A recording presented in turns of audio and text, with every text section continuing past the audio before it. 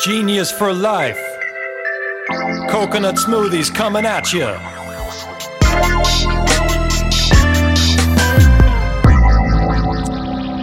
Hello. Welcome to episode 142 of 15 Minutes of Genius. I'm your host, Alex Baer, CEO and co-founder of Genius Juice. As if you couldn't tell from the onslaught of logos flying everywhere on this show. Are we promoting Genius or our guests? I'm hoping to say that it's our guests. It's not about Genius, but hey, we got to promote when we can. So big plug, first off, to Mark Nicholas, Mark and at ManhattanBeachStudios.net. Nice angle, I think. I don't know. I'm kind of torn on that angle. It's kind of weird. And he did the eyebrow raise. Thanks for making it creepy, Mark. Appreciate it. All right, let's get off you and back to me, okay? We don't want to... I'm going to have nightmares about that one. All right, so make sure to reach out to Mark at ManhattanBeachStudios.net. He does audio, he does video, he does podcasting, he does photography of plumbing equipment. He just showed me. He has a studio where he has plumbers that are selling their products on Amazon. So it gets random. That's what happens on the show, but it's all good. All right, so make sure to reach out to him. Also, make sure to go on Apple Podcasts to check out 15 Minutes of Genius as well. So we're on there. Give us 5 stars, please, or 4 minimum, 5 preferred. All right, without further ado, my guest, I met her through the pandemic, which means it was all virtual. It was all on Zoom. It was all on Google Meet, probably on Microsoft Teams. We spoke several times. She's with a premier company. I'm going to let her say more about the company, but it's basically in venture capital, and they do investments, and that company is Circle Up. She's a partner at Circle Up. Her name is Nina McKinney out of Alabama, Birmingham, and a little bit about Circle Up here. It's funny, I'm on LinkedIn, but it's not even working. That's a first right now. I can't even go to it. There we go. Founded in... It's technology, folks. Founded in 2012, Circle Up is a privately owned company on a mission to empower entrepreneurs with the funding and support they need to thrive. Circle Up is shining a light on untapped human potential and transforming the world of private enterprise. For more information, please visit circleup.com. Nina, how are you? I'm great. Great to be here. Thanks for having me. Absolutely. It seemed like it was just like an eye blink ago. Expo West. Expo. 2 freaking months ago. Can you believe that? It's crazy. I feel like I still have Expo follow-up to do, so shame on me there. But yeah, it's nuts. Somebody the other day was like, are you going to Sweets and Snacks? And I was like, oh my gosh, it's already time for the next one. So yeah, it's like never ending. And so Nina and I have never met in person until Expo West. We met there near the fountain, near North Hall. We chatted for about 15, 20 minutes. Obviously, she's as awesome, or I'd say even more awesome in person than virtual, right? And yeah, and that was 2 months ago. That was early March at the Anaheim Convention Center. And here we are. We're filming this in May. It's probably not going to release till summer, but time flies when you're having fun and working hard, and 100%. Certainly doing that. 100%. We met at the best place to meet at Expo. If you're not meeting at the fountain, you are a newbie, in my opinion. So exactly. If you're not meeting at the fountain, then you might as well just go into the fountain, right? 100%. That's right. It was pretty hot that day. I think I could have taken a dive. That'd be a great TikTok video. Just go right into the fountain, just like. Expo weather was awesome. It was like amazing energy. I think it was just, for me, it was I had a baby 6 months ago. It just was like such an invigorating show. It was just great to see old friends, meet new friends, Alex, in person finally. And just I have so much respect for every entrepreneur who went through COVID and is continuing to go through supply chain issues. And it was just amazing to see the energy from the founders and from our community and how big our community has grown. And really just a privilege to sit there and, have fun. So yeah. The energy was definitely palpable just from people being back, embracing each other again. I've told people that I probably did more hugs in the 2 days that I was there than I did through the entire pandemic for 2 years. So it was pretty incredible. And so were you there for the entire show? Remind me, how many days were you actually attending? Yeah, so I got there on Wednesday. We had like our equity team did like a team meeting. It was not the first time we'd gotten together since COVID, but it was the second time. And our team is fully remote now. Birmingham is not Circle Up's headquarters for what it's worth. Our headquarters are out of San Francisco, but we've got equity folks in LA, Austin, New York, Birmingham. And so it was great to have that solid day of team meetings. And then I left Friday, like mid-afternoon. So it was now I'm thinking, did I get there Tuesday? Not honestly. Life with an infant, I can't remember, but I may have gotten there Tuesday and then had some meetings Wednesday and then hit the show. I think that was yeah. Yeah, because I think Friday. Yeah, because I think the North Hall opened Wednesday, right? It was Wednesday, yes. Thursday, Friday, and then the main hall at the main convention center was Thursday, Friday, Saturday. So I was there Wednesday and Thursday. I know I met you on Wednesday. And I remember, right. I remember you saying like you were there on Tuesday or something, like you flew in. Yeah, we were there on Tuesday, did our meetings, Wednesday morning, did some meetings, and then internal meetings, and then hit the floor, and it was a blast. So didn't get enough time. Never enough time. With that kind of show, it was impossible to have enough time to really do anything. I mean, it was like organized chaos. I mean, there's so many people. Hey, you know, like, and then like before you know it, it's the end of the day. You didn't have time to go to the booths that you wanted to go to, and then you're like, where the hell did the time go? That seemed that's the show in a nutshell for me. That was it. 100%. I did a little sly action. So like my real name is Nancy, so I put my badge as like Nancy McKinney. So in hopes that like maybe a few less. I kind of was a little under the radar, but a few people were like, wait, your name's Nancy, anyways. So probably won't be doing that next expo. Probably will go as Nina. Yeah, you're too famous now. You're out there. No, not that at all. Definitely not. Right on. Well, let's get into the story, because what's interesting, we've had Circle Up on here before with Aditi, who's since transitioned, I believe, to Amazon, right? She's at Amazon now. Yes, she's running strategy at Amazon. Amazing job. Running the world at Amazon. And Aditi Dash, I met her a few years back. She was on here, one of the first people, I think the first 20 episodes. And then now we have Nina, partner at Circle Up. So she's going to continue carrying the torch for Circle Up here on 15 Minutes of Genius. So we know somewhat about Circle Up, but maybe provide more. I guess I want to start with how'd you get connected with Circle Up? Why did you want to join them? What was kind of the mission, everything behind it that said, hey, I want to be a part of this company? Absolutely. I think from the top down, it's just an amazing team.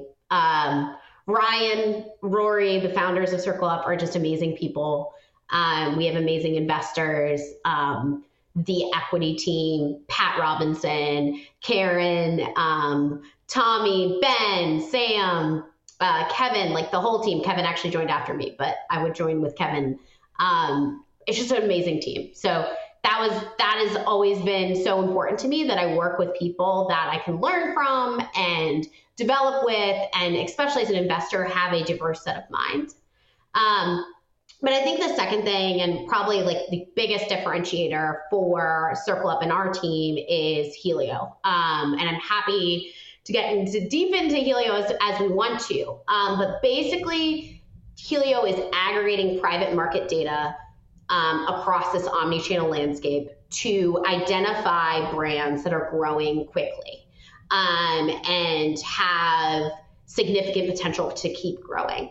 And I think that is obviously an amazing tool for an investor to have. But what really spoke to my heart is it took the bias that you have as an investor out the window. And so if you look at, we just launched Fund 2. If you look at Fund 2, we have an incredibly diverse set of founders, right? A third of our founders are female, a third are from the BIPOC community, the list goes on. And I think that's so incredibly important in an ecosystem where historically, brands have gotten funding from founders that are connected to the VC ecosystem, whether it be through business school or other means. And while I still love those founders and I think they're building incredible things, Helio inherently takes that bias out. And that meant a ton to me. And then also I think as an investor, like we're always looking for data. And it's very, very hard to index brand performance, and Helio allows us to do that. And I think that's an incredible differentiator when you talk about on the diligence side. So whether it's looking at velocities and indexing brand performance in a category, and is this brand in the top 75th percentile at these retailers, and what does that mean for future performance at other retailers? Or looking at, okay, as we look at reviews and what we're hearing from consumer sentiments, these are the most important criteria in that category. And this is how that brand is performing against those criteria. So like for beauty, right, they care about efficacy, they care about brand, they care about clean ingredients, right? How does this brand stack up against those criteria? And more importantly, how do other brands in that competitive set stack up against those criteria? So consumer sentiment super important. And then, you've got obviously data points on the direct to consumer Amazon world, right? How is their SEO growing? All of these really important data points that are aggregated into one system. That is just honestly a super efficient tool. So that was a huge plug for me. And then I would say third, I have always had a passion for investing in these early stage brands. I think as you look, especially in food and beverage, but across CPG, a lot of investors have gone later and later stage, which is great. But it's left this really wide open gap in the Series A seed landscape. And I have always been really passionate at building at that life stage. I think it takes a different investor to expand you to all doors at Publix and make sure the performance isn't strong than an investor that's saying, okay, this is a $30 million business. How do we increase our velocities at Publix by 10%? Right. Both are super critical initiatives, but I love that early stage brand building. And so it was really exciting to me to get to work with a team that's truly investing at the seed Series A. We invest in brands 1 to 20 million in revenue. We're leading, we're co-leading, we're very, very flexible in mandate, but what stayed true across all of our portfolio is life stage. And we just own that and own it well. And it's something that I'm super passionate about. So those are the three things that drove me to Circle Up. But I would say, the list goes on. Strong fund performance. Fund 1 has done very well.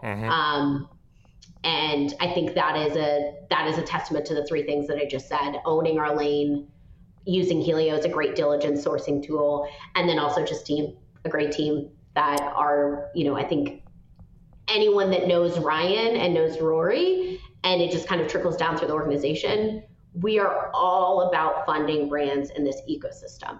And that doesn't necessarily mean to us that that Circle Up is funding those brands. It means that we are helping brands get funded. And so sometimes people fit into my mandate. Sometimes it's amazing brands that don't fit into my mandate, but it's all about introducing them to the next person.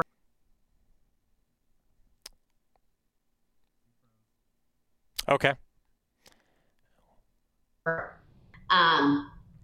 So yeah. Hey, Nina, it froze a little bit. So I wasn't saying anything super revolutionary. Well, let's. It froze like about 10 seconds ago, and so go back to your ecosystem comment. We'll start there. Yeah. I think it's very important, and I take this very personally as an investor to support the brand ecosystem. We are so privileged to sit in the investor role and to pick brands that fit within our mandate. But one thing that Circle Up has done throughout time, back to when they were a marketplace, right? They've helped brands get funded and acknowledge that just because somebody doesn't fit in our debt mandate or our credit mandate doesn't mean they're not building an incredibly impactful business. And so we are a team of connectors, a team of people that want to see brands funded, see brands continue to grow in the CPG system, and support entrepreneurs. I'm probably going a little bit on a tangent, but we just started commercializing Helio externally, really starting the beginning of this year, and top secret, but I think it's out there. We're working on a small emerging brands access to Helio program. So creating something that's not super expensive, where brands can get access to this type of data to help them inform decisions and important decisions like, do I invest in Whole Foods or do I invest in Publix? And what is my category doing? And where's the opportunity to grow? So yeah, I feel like I'm 100% going on like 10 different tangents and just like verbally vomiting at you. But no, it's super passionate about Circle Up and what we're building, and so privileged to be able to work with the founders that I work with. It's great. It's great. No, and if you were going off on tangents that were not great subject matter for the show, I would have already interrupted you. That's what I do on here, is like if someone is totally rambling and I'm like, dude, like this is going off the rails, I will come in and interrupt. But that did not happen here. I'm like, everything she is saying is so pertinent and like useful and awesome and like interesting to hear. It's like the storytelling is definitely there, and you have a great gift at like, you know, just telling the story and why you're at Circle Up. And I think just it's such a special company. Like I don't know how to say it like succinctly, but like I've spoken to many VCs. We've spoken about this. Like many VCs, we've pitched many VCs when we're raising a seed round or a Series A. And I just had a certain like in like meeting with Circle Up and like in past pitches and things like that, just a different type of energy where you're really wanting to help companies that you really believe in, that are emerging. You believe in the founders, and you know that with your guidance, with your money, the brand can go that much further. But also, so it's very special already, just the people and the way that you're helping and working with founders and companies that are emerging. But also the data aspect, right? Just going back to that, I wanted to pluck that out of what you said, like the Helio. This whole podcast is brought to you by Helio. Like they're amazing. Helio is like kind of like, you know, spins in a way, but like this great insights and data, and like the fact that I think you're taking the emotion, you know, there's got to be some emotion, like you got to like the founder and want to work with them and like see them on that, you know, believe that they're actually going to grow. Like where's the puck going, right? So that we can score that goal together. But you're also taking the emotion of just, oh, I like this person so much, I'm going to invest in them because they're a great talker or whatever, or they're charismatic. And I've seen too many investments. This is something that pisses off brands, okay? Where with a lot of other venture capital companies, you see investments, you're like, why the hell are they getting money? You know, like they're not even proven yet. They're really, really small. They probably know someone at the VC or whatever, or private equity. They have a friend or someone that invested them on a past project, and they're getting money when they haven't even done the proper steps to show that they have a brand that has sticking power. And like, that's like usually when I talk with like other brands that are small that have not gotten major funding yet, we're like, why did that brand like get $7 million? Like they're barely even in the market, you know? But I guess like, those things happen. You don't really understand why.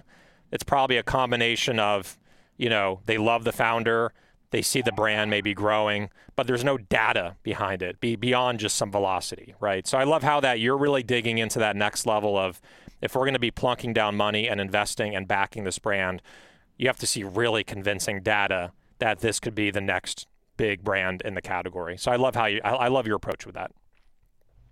Well, thank you. Yeah, I think it's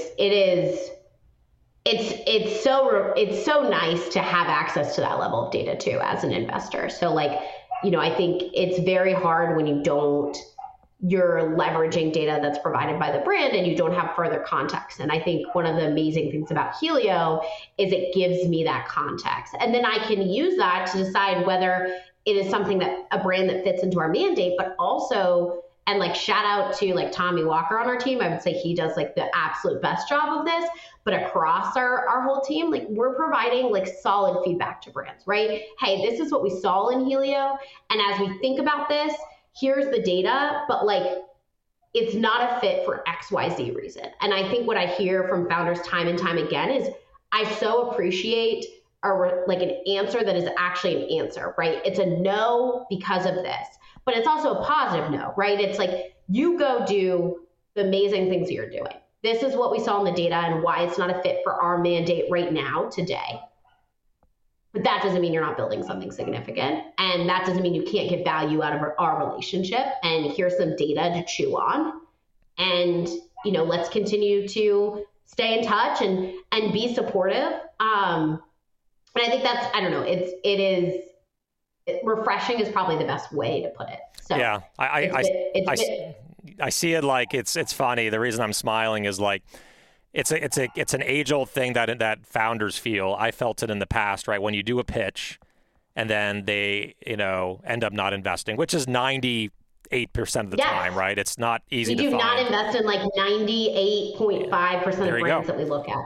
And so instead of the brand, like whoever brand is pitching you or other VCs, right? We, no matter what, sometimes just in general, people take it personally, right? They're like, oh man, I got rejected, right? It's like a feeling of rejection. You're like, what was I wearing like just a terrible shirt during our meeting? Or like, did I say something stupid that pissed someone off or whatever? And like, I love how like your approach is like, dude, like it's nothing you said. It's like you're great. The brand is great. It's the data. Like it's the data.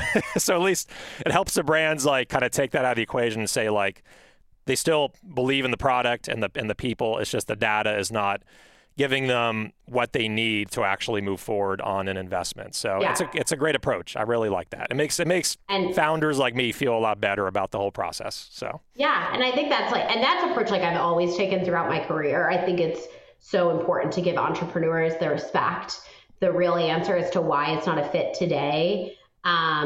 But also like you gave me time, right? Like you gave me 30 minutes, an hour, 45 minutes, maybe multiple meetings, right? Yes. You gave me your time. So the least I can do is give you my time and give you a thoughtful feedback response. And I think acknowledging, like I said, like we pass on 98.5% of brands that we look at. That is a staggering number. And we're very active. Like we have done 6 deals in the past 6 months, right? So like we're deploying capital, I don't want to say at a more rapid rate, but we're doing a lot of deals. I mean, there's a lot of funds out there that which are great strategies, do 1 or 2 deals a year, right? So their pass rate is even higher. And I think that that's just something to acknowledge in the system. Like a no is not a dig at you, right? Or your strategy. It's just, it doesn't fit with that mandate. But keep going, keep charging ahead. And you will find the right partner for you. And by the way, VC is not the right partner a good chunk of the time. Because what comes with VC capital is high expectations for growth. I mean, obviously we're supportive, collaborative partners, but we are underwriting a 5x return on our investment. And so we want to see top line growth. We want to see strong margins. We want to see capital efficiency. We want to see another later stage fund come in and support the brand a good chunk of the time, right? And in a Series B, or a later stage Series A. So there's pressure that comes with taking on that capital, and that's not the right solution for every brand. And I think acknowledging that too, and as an entrepreneur, not getting caught up in, I must raise VC to scale my business. Mm-hmm. I mean, I'm acknowledging things like beverage are very expensive. Beverage, I mean, better than anyone, Alex, like that's a very expensive category to scale in. Mm-hmm. And so I'm not like blind to the fact that you need capital to scale, but there might be other funding options out there for you and a more focused, slower growth story that makes more sense for you and your brand. Exactly. One thing I wanted to just slide in on is Genius Juice has been around for 8 years, and I think we realized that we're different from some of these other beverages that are just within 3 years or just the quintessential hockey stick. And sometimes there's a little bit of luck involved, right? Like you have a great brand, great execution, you raise some early capital, some seed capital, angel investment, and you get off the ground and you kind of, you just rock it to 7 million, 8 million, 9 million, 10 million. Then there's other brands that are just grinding it out where you may not have this hot product that everyone's talking about, but there's customer loyalty and you have great brand and great product and it's slowly growing over time. And then VC capital may not be the right thing, right? Because there's expectations to grow really, really quickly.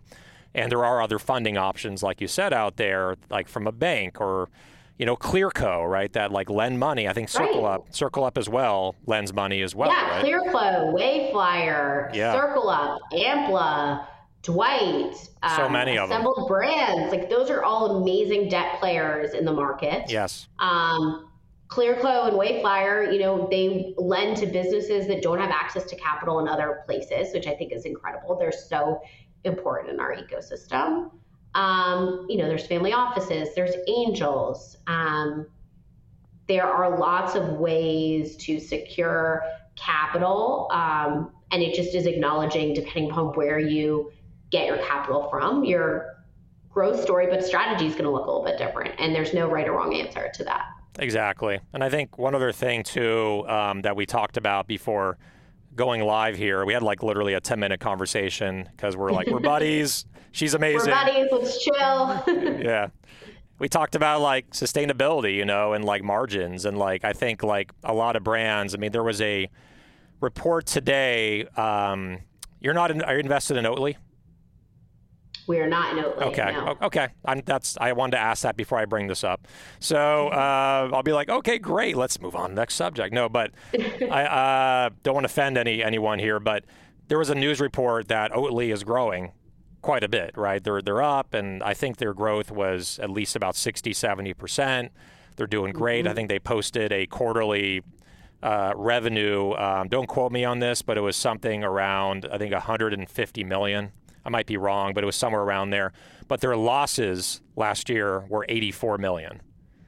Yeah. It's just freaking crazy. I mean, like, they're raising so much capital to fund their growth and their marketing, yet they're losing millions of dollars. I mean, they spent like $5 million on their Super Bowl, you know, commercial. So like brands like us that are like below 10 million in annualized revenue, it's like, how do you get scrappy? How do you make a dollar go further? How do you get your margin up? How do you create efficiencies? How do you budget?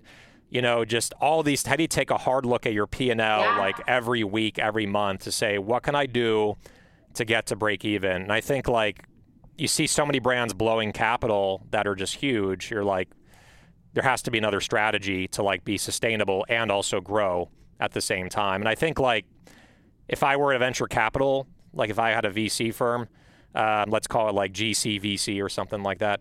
I'd be like, I love it, GCVC. Yeah, Genius VC. It has a nice ring to it. So you heard it here first. But like, I'd be looking at, I want to see a pathway to profitability if I'm going to invest, because like, I don't want to invest and then like a year later, 2 years later, you blow through that capital because you're not profitable. Then you have to raise more money and then more money, and then and then everyone's getting diluted. So it's this. I like how and I think, like, you're focusing on that sustainability. Yeah, and like I don't want to speak to Oatly specifically. I have a lot of friends who invested in Oatly. Like I'll put Oatly to the side for a second. Pin that on me. Like, it's all on me. Yeah. Actually, at Expo West, like we were talking about this. We were talking about it as a team last week. I was actually talking with one of my portfolio companies about this. It's about to kick off some raising, like a fundraise. Like there is. Historically, there has been so much pressure from the VC community to grow and grow at all costs. And I think there's been a major shift over the past, call it 6 months, where a lot of VC and growth investors are saying, okay, look, like, yes, we need growth, but we need sustainable growth. And that's coming from like the strategics down. I mean, strategics are telling us like, we want gross margins that are at a minimum neutral to our portfolio. Okay, so let's talk about that for a second.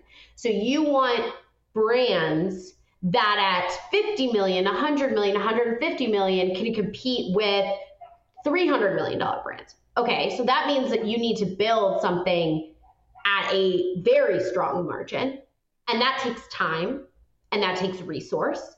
And you probably, as a sub $10 million brand, need to shift your eye a little bit away from that growth lever and towards gross margin. Exactly. I was in Austin last week and having this conversation with one of our portfolio companies, and they were like, okay, how much do we innovate? Like, we've proven that this is a platform. I won't say the name of the brand, but that we've proven this is a platform for our consumer base. How much do we innovate? And do we innovate into categories that would post more top line growth, but be detrimental to our margin and detrimental to our EBITDA? And it's an art, not a science, because you need growth, but you also need a strong margin, and you need the ability to be cash flow positive at some point. I hate to say that, but it is the reality. And not to mention supply chain and price sensitivity that we're seeing starting to trickle down more and more. You need to be able to weather this storm. And all these brands have weathered COVID. And as we started the conversation, like, I have so much respect for every entrepreneur that launched in COVID and made it through COVID, right? But there's another storm that is brewing. And I think as the VC community and as the growth community, we're starting to acknowledge that and prioritizing brands that are maybe growing, at let's call it the sub 10, maybe they're growing 100% a year, right? Amazing growth. But they're a lot more capital efficient than the brand that grew 400%, right? Exactly. And we're prioritizing those conversations. So I think it's so important, and it's something that I'm telling my entire portfolio, and I would say we are having this discussion with our portfolio broadly, but also like I'm talking to every entrepreneur about it because I think it's important. I mean, again, I won't say this name, but in a strategy session, I literally told the founder, like, I would rather you post 150, 200% growth this year and burn 2 million less than the other way around, right? Than posting 400 million and burning 2 million more. Exactly. And other people might disagree with me, but I should say, these are the views of Nina McKinney and not Circle Health as an organization. We'll include that. Mark, you can type that up as a caption on the bottom. But I think it's important. And, as capital shores up, I think it's important to shore up your balance sheet to I don't want to be a fear monger, but that's no. I mean, this is not a fear; it's reality. I mean, it's like you said, there is a storm brewing. Right, right now we're filming this in May 2022. This is going to go on LinkedIn probably June, July. I would say July 2022. That there is, I wouldn't call it maybe it could be a recession or a correction, whatever it is. People are getting more sensitive to what they're actually purchasing. So like, I think like Mark Cuban has said this, like everyone looks like a genius in a bull economy, right? Like the Midas touch, whatever I release is going to do really well. But in a bear economy, not Alex Bear, but BEAR, like a bear economy, that's not a good economy. Can you survive and can you grow with strategy, with execution, with branding, with position on shelf, with your benefit offering, your unique selling proposition, right, in stores to consumers?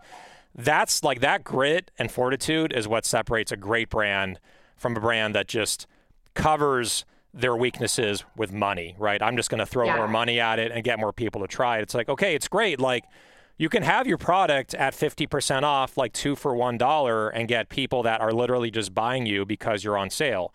But what does your lift look like when you're off sale? What does it look like in the stores that are not in Beverly Hills, that are in the middle of nowhere, like, that are in Birmingham, Alabama. Yeah. Rural, which is not nowhere, but like. Well, Birmingham's not rural, but we're not trendsetters down here. Exactly. Sorry, my Birmingham folks. It's okay. We do have an amazing culinary scene, I will say. Amazing. But yeah.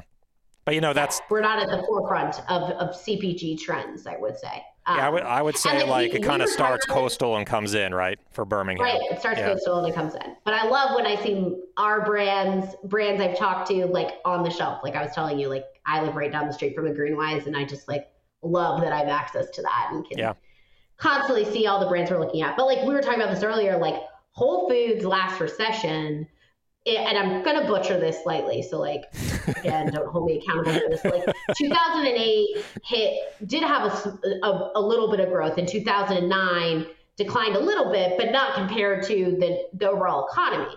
And that was consumers shifting down from eating at restaurants to now shopping at Whole Foods, exactly. Right? That's the theory. Yep. In beauty, the theory was instead of traveling, consumers, their daily indulgence was maybe like a slightly nicer moisturizer than what they usually bought.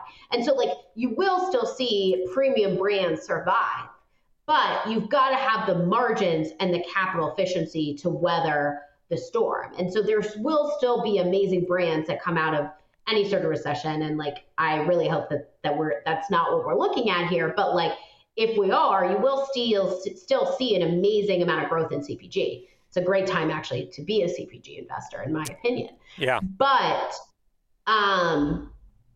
like we said, you just got to have the profile that makes sense, the unit economics that makes sense. We don't even need to talk about DTC, but same thing there, right? Exactly. It's Your really LTV just to CAC has to make sense. Exactly. Yeah, I mean, it's really just the resilience. And one thing that you also talked about was that there's premium brands that are out there. I mean, Circle Up has invested in several premium brands, and like not to shortchange yourself just under the pressure of retail, or not shortchange yourself or compress your margins from retailers or from consumers. Like, it's funny, we're in a certain retailer, which it's not on the coast, it's somewhere in the middle of the country. And we have people that are complaining when we're not on sale enough, right? And they're like, oh, I bought so much of your product when you had that 2 for $7 or your 2 for $6, but now you're at $5 a bottle. I just can't afford them. Like, we are a premium product that's hand shucking coconuts, okay? Like, we're not water with powder in it or something like that. Like, this is an artisanal premium product that's being shipped from Thailand, which is insanely expensive. So if you don't want it, go buy whatever, a Naked Juice. Like, go get something for $2.99. That's fine. Like, and I'll respect you for that. But you're getting premium quality. That's exactly what you're going to get because of that premium price. So, like, my pushback, like, I get emails, right, to hello@geniusjuice.com, and I jump in and I read every email that comes in. And I will jump in and say, this is not a customer service person. This is the founder talking back to you or communicating with you. Replying with you. Replying, talking back is not a good word. Communicating and responding, because I care, that this is a premium product, and if we lower our price from consumer demand, we will be out of business. We will not make the money we need or the margin we need. So that is the same position we have with retailers. If they want our products for a lower price to be competitive with all the other smoothies, we'll be like, honestly, we are more premium than a lot of these other smoothies. So that's why our product is at that price. And if you don't think it will sell, this is not the right partnership for now.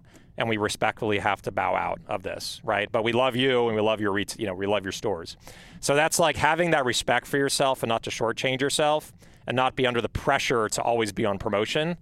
I think that's the power of saying no, right? The power of saying no. Right. I think the power of saying no is so important. I think I was talking with a ready-to-drink spirits company last week, and they were like, we hate when we're on shelf at this price because it's communicating to the consumer we are equivalent to these other brands when we're not using natural flavors, right? Like, we are, they view themselves as kind of the spindrift of ready-to-drink liquor. And I think that positioning makes a ton of sense. But then I also think, again, going back to unit economics, that's why it's so important to have a strong gross margin from the beginning. So if you're trying to increase your TAM, you're trying to get trial, you're trying to tell the consumer, try me, you won't regret it, you need to have that margin to allow for that trade spend or discounting online or whatever it might be to encourage the consumer to come into the brand. And then you've got to have that experience that they will come back at that normal price, right? I don't want to say everyday price because that's discounted, but that exactly. Yeah, this is all like that price that you like to be every day. Exactly. And so I think that's like, it's super important. And we have brands that we've invested in that we have the conversation around, like, okay, we do think for this brand over time it makes sense to reduce price. Today they have to be at this price point because it's the only thing that makes sense for their margins. But as they gain scale, we think they can increase their total TAM if they slightly decrease price. But it's about knowing where those bands are, Alex. And just like you said, you don't need to be, and I don't want to mention, another competitor, but you don't need to be at the price point of the brand that is using, a powdered coconut over, raw hand harvested coconuts, right? That's a different story. And so knowing where your band is to the consumer, making sure you're defending that price point, but also creating an experience and opportunity to increase your TAM over time. Exactly. And then fighting on, so true. And like, I love case studies, right? And we have to wrap it up super soon, but a case study that I really love, and I respect them, even though they're a competitor, they're next to us on the shelf. I respect them because they never watered down, they never sacrificed quality in the entire 9 years that they've been on shelf, and they have blossomed and benefited from that. You know what brand I'm talking about? Right next to us, premium price, same category. Does I do the Jeopardy music? I don't know. What is it? I'm scared to. Harmless Harvest. So Harmless Harvest. Yeah. Obviously. Yeah. So wow, Nina. Okay. Harmless Harvest. Yeah. Well, Again, I have a 6-month-old. So on a good day, I get 4 hours. Well, there's a lot of brands out there that are premium, to your defense. So yeah, but Harmless Harvest, they came out with a premium coconut water using the Nam Hom Young Thai coconut, which is the same coconut we use for our smoothies, right? Which I think tastes the best. They're sweet, and you've had our product, you've had Harmless. It just tastes better than other coconut-based products, in my humble opinion. And they came in with it's a funny, quick story that I got to share with everyone on here, that when they launched first because the product was so expensive and so high quality and tasted so damn good compared to any other coconut water out there because coconut water came on the scene in 2003 with Zico, Vita Coco, Pepsi One, all those. And here they are 9 years later, with a category that was kind of, not going up as much. 9 years later, they came out with a product and they said, our product's so freaking expensive, we're going to do an 8-ounce. We're not doing a 12 or 16-ounce because we want to get that price down. And so they came into the market, I think, at $3.49 or something like that, or $2.99 with an 8-ounce. It sold so well, and there were consumers saying, I want more. I don't want 8-ounce. I want 16-ounce because I crushed that bottle within 5 seconds. I'm running, I'm exercising, I want hydration. I want more of Harmless. And so they came out with their 16-ounce at $4.99. $4.99. It's double the price of every other coconut water on the shelf, and it's in the refrigerator on top of that. So it's it's not everywhere in the store. You can't do these big displays in the middle of the store when you're shelf stable. The rest is history, but they've seen major, major success, and they've been acquired by Dannon, 9 years later, 8 years later, because they have a great freaking product that is high quality. And they never skimped on price in their entire 9 years. And so even though they're a competitor, I'm humble enough and swallow my pride where I really respect what they've done to build a category and not to skimp on quality ever in their whole existence. So it's pretty cool. Yeah, I love it. I think it's important. Don't skimp on what the consumer cares about, right? And taste is a very important criteria for any food or beverage brand. And so if there are ingredients that you're using that are super important to the consumer and super important to the taste profile and a core reason as to why you started the brand, find ways to get consumers to try the brand, right? It's all about trial. Exactly. But then I have this conversation with my brands too. Maybe your consumer doesn't care that you're organic. If that is something that is not important to your consumer, then have those conversations too with your consumer base. And if organic doesn't matter, maybe you try a non-organic SKU and see how that goes, right? And maybe organic is the bad example, but I think you get what I'm saying. And not necessarily compromise, but listen to your consumer. And what are they telling you matters to them. So. Exactly right. And benefits and what the consumer wants is more important than anything else. If you don't listen to your consumer, you'll be basically firing in the dark and you won't even know what where your target is, So let's get into our next segment here. And this is all, by the way, we're beyond, this is 50 minutes of genius here. We got to rename the title for this interview. Did I say 15? I meant 50. So, I love it. I love it. Cinco de Mayo, 50-minute interview. Let's go, Alex. it's that five theme. But yeah, this is the reason I let this go so long is number one, our next guest, we had an hour block before our next guest. So that's cool. We have a cushion time, but the content is so rich, it is so useful. And you're hearing from someone that is a partner at a premier VC firm in food and beverage and CPG and health and beauty. That's literally open book. She's telling you what they are thinking behind closed doors when they're meeting with brands and making investments. And this is truly valuable. Well, by the way, anyone that knows me, I'm always an open book, right? Yeah. I'm never going to share information or anything like that, but I'm going to be honest because I think that's how, again, it comes down to respect and respecting entrepreneurs' journey. And the biggest thing I can do is is be an honest steward of my opinion and what I'm seeing. And absolutely, anyways, feedback, honest feedback. Yeah, the food and beverage community loves you. Like, on behalf of everyone that's in this industry, we love you, because every time we talk, I get so much out of it. I love our conversations. Let's get into our next segment here. This is called Rapid Fire Questions. Oh gosh. Rapid Fire Questions. All right. I can't believe that got popular. It's such a lame statement. All right. So I think he's from Texas, right? Isn't he? Yes, he is, Mr. Matthew McConaughey. Yeah, he's gotten a lot of flack for not being a great actor, but Gold, there's other, like Wolf of Wall Street and stuff, but I thought his best movie was Gold by far. Have you seen that movie? Yep, I think that is a great movie. Fun fact, played Bago with him at a bar in Dallas in college. You played what? Bago, or what do you call cornhole? I feel like there's lots of different names. Yeah, played cornhole with him at a bar in Dallas when I was in college, and highlight of my college career. Great movie. So. when he made it in the hole, was he like, all right? You know what? No, but the fact that nobody thought to do that is also embarrassing. So. Yeah, I mean, he was first to market, right? As they say. All right, so let's get into our questions here. Now, this is also crazy. I think, here's what's ironic.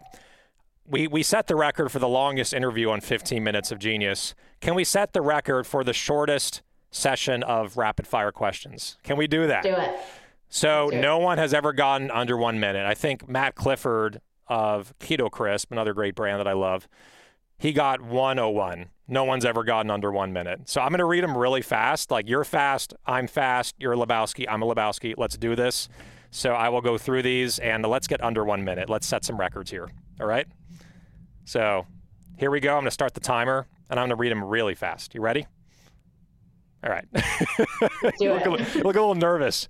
All right. I'm a little nervous, but I got this. Okay. The bead of sweat is coming down. All right. Yeah, I'm not one of few words, so we'll go. We'll go with it, though. Yes. Okay, so it's got to be quick. All right, here we go.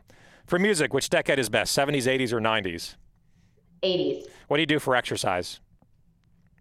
Tennis and walking my 6-month-old. Too slow. Movie you can watch an unlimited amount of times? Legally Blonde.